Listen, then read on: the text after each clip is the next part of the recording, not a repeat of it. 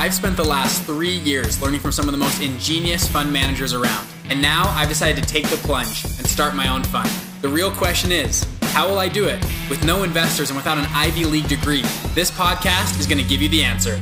Join me and follow along as I share mine and other stories as we start and build multi-million-dollar investment funds. I'm Bridger Pennington, and this is Investment Fund Secrets. Boom, people, welcome back to the show. Today, we're gonna talk about the 4 different fund types. I get this question a ton. Bridger, what's the difference between funds that can advertise, funds that can't advertise? Which funds can I raise money from accredited investors from or non-accredited investors from? How does this all play together? And the answer is it depends, and it depends on these things I'm about to talk about in this video. These 4 different things, there's pros and cons to each one, and you can decide which type of fund you would like to use. Again, these funds work for real estate funds, hedge funds, private equity funds, crypto funds, really any fund type. We've worked with literally hundreds of funds in our programs and stuff and help them launch and scale. We've seen everything from almond farm funds to solar farm funds, all under the sun. And these are the 4 most common types of funds that get launched, and we'll walk through all the pros and cons in here.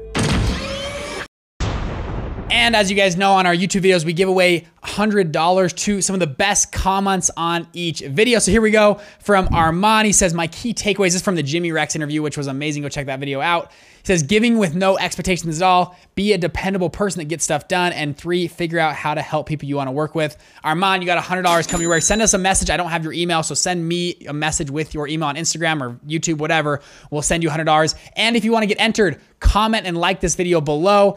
Every video we go back, we'll try to give away $100 for the best comments on those videos. All right, with that being said, let's hop into the 4 different fund types. Now, there's 2 big questions on fund types you got to ask yourself. Number 1 is, who can I raise money from? And number 2, can I advertise? Now, you might be asking, Bridger, those are 2 weird questions. Why are you asking those questions? It's because the SEC loves to limit what we can and can't do on who we can raise money from and how we advertise to those people. Now, the first 2 fund types are how 99% of all capital in the world is raised. It's under what's called Regulation D 506, okay? Reg D 506 is how the more money, this is like the mecca of funds. Like, this is where all funds raise money from. You have a 506B, which I'm gonna put up here, and a 506C, which I'm gonna put right here. These 2 fund types are the kings. 99% of all private capital in the world literally flows through a Regulation D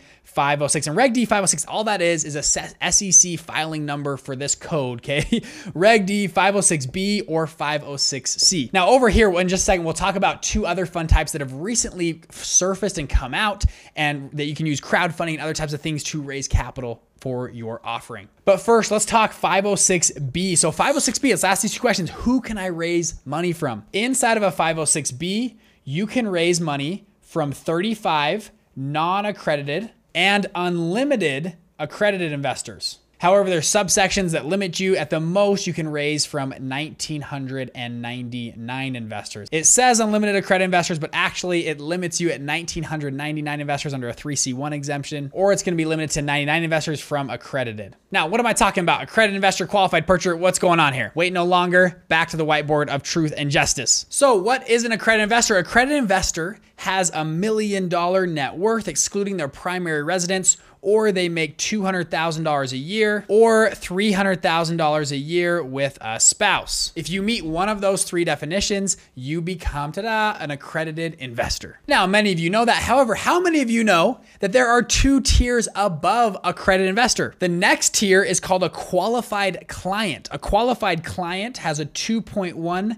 million net worth, excluding their primary residence. And a qualified purchaser is the next tier, and they have a $5 million net worth, excluding their home, or an entity with $25 million in assets. And yes, there's a few other exemptions that go into these, but that's kind of the general rule. And sad enough, if you don't fit into any of these, you are by default a non-accredited investor. So most people fall into the non-accredited investor category, where you're just here and you are stuck with, and you can't invest in these types of funds. Now, I was just on a call a few minutes ago, and a friend asked me, Bridger, why did the SEC do this? The SEC did this, I believe, to protect the little guy. The SEC believes if you have $1 million net worth, if you're a millionaire, you have a degree of sophistication.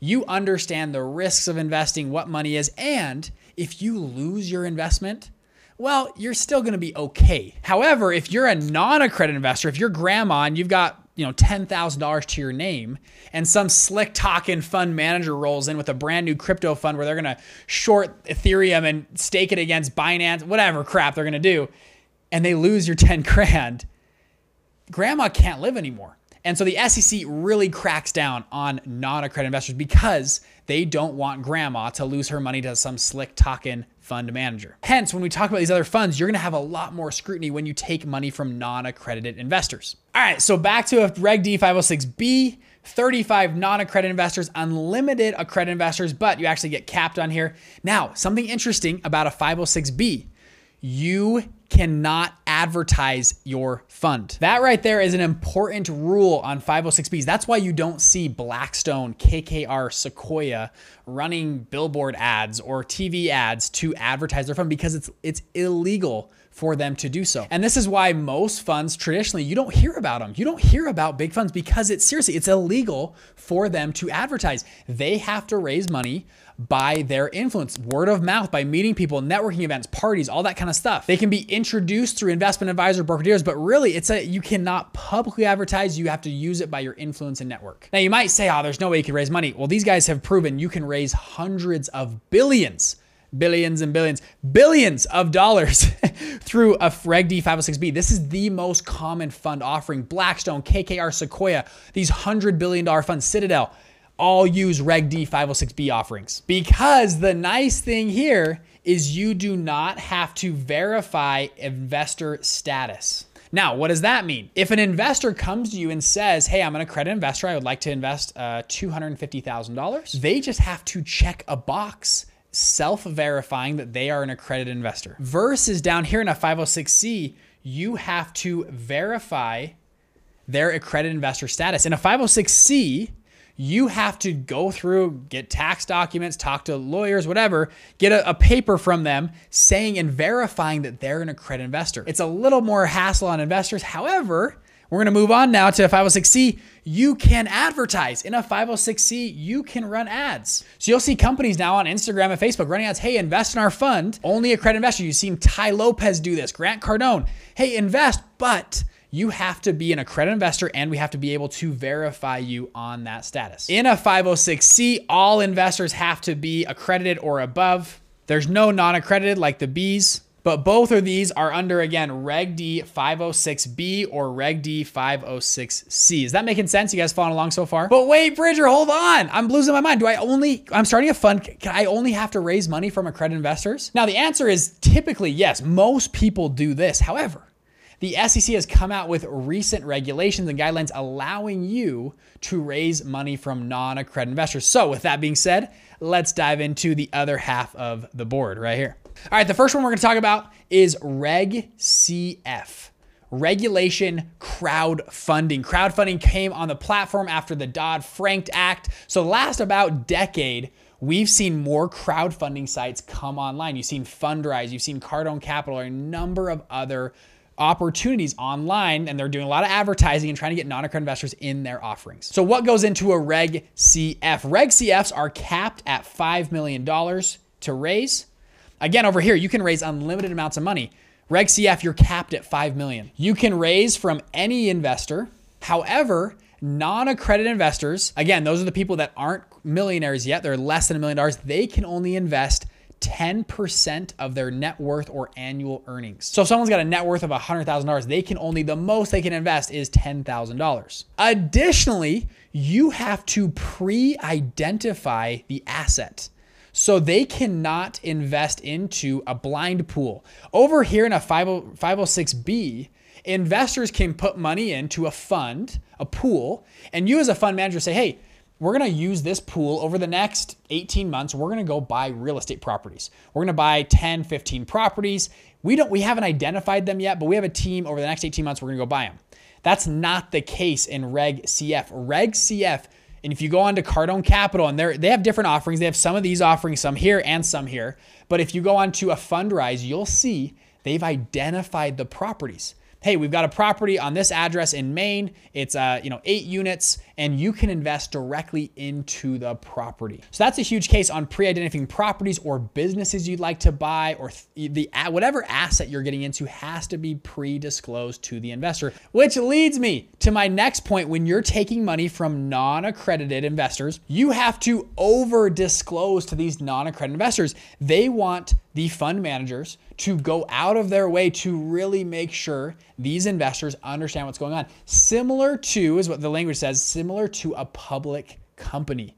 If you see public companies, they have quarterly earning reports. They have a whole army of auditors and accountants and things like that to publish information to the street, to publicize what they're doing. Similar things have to happen in a Reg CF, or the next group, and I'm going to draw, my lines are getting thrown all around over here. The next group is called a Reg A offering here, and both follow these similar guidelines. So a Reg A fund, very similar to the Reg CF fund, you have to pre-identify. You can raise from non-accredited, but you have to over-disclose. Same with the 10% rule for any investor. However, Reg A has tier 1 and tier 2. Tier 2 is what most people do, and you can raise up to $75 million. They call this a mini IPO. I was actually on Instagram a few days ago and I saw a reg. It said, hey, we're doing a Reg A offering for a brand new robotics company that we want to raise money for.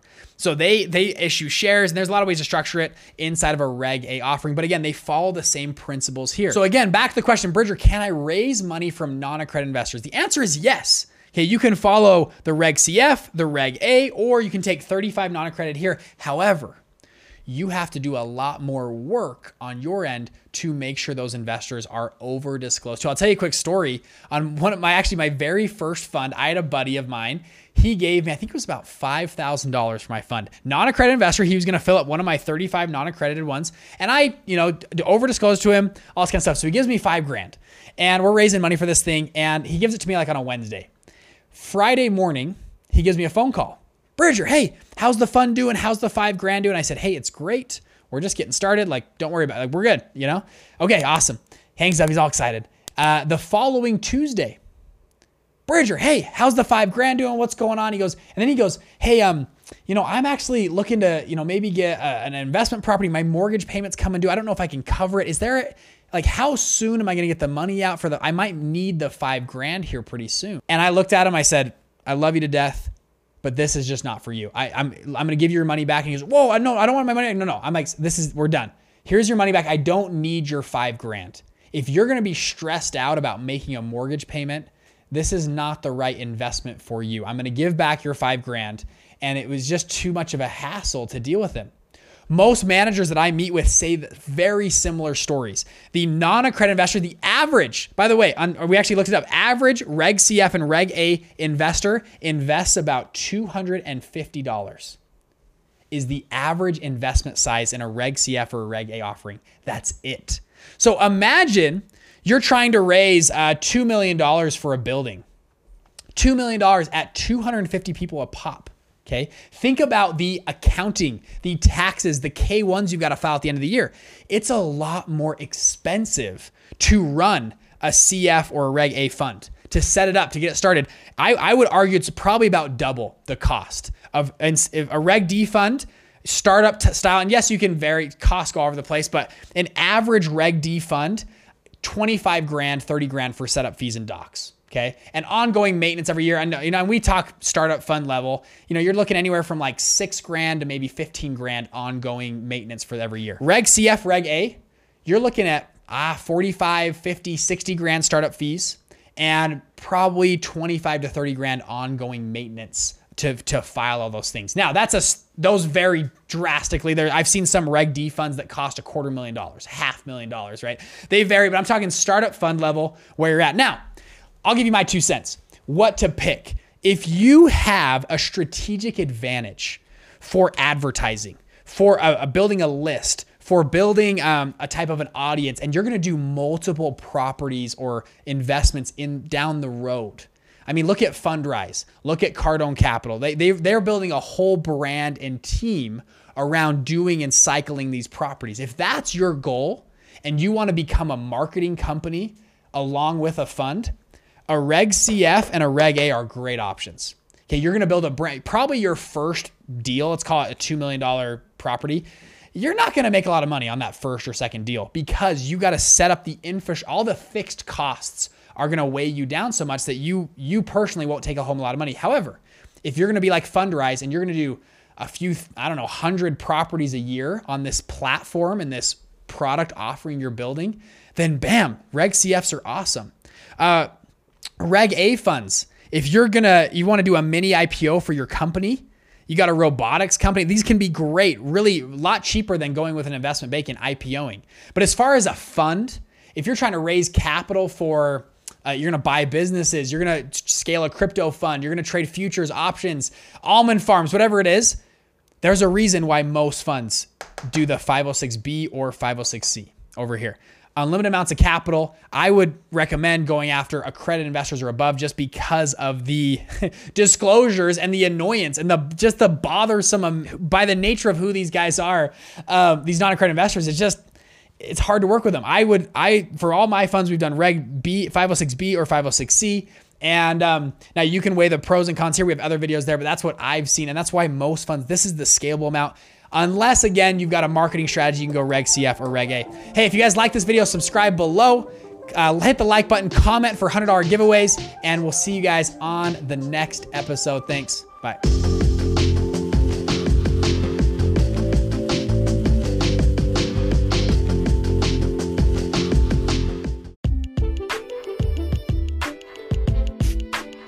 Hey, it's Bridger here. I have 4 free and simple ways I can further help you to scale your business or fund. Number 1, I have a YouTube channel with, actually, to toot my own horn, I think it's decent content on there. Go check it out. Bridger Pennington is a YouTube channel. We go very deep on funds. Number 2, I have a 1-hour free training at investmentfundsecrets.com. We go very deep into how to actually start and scale your very own fund from ground zero.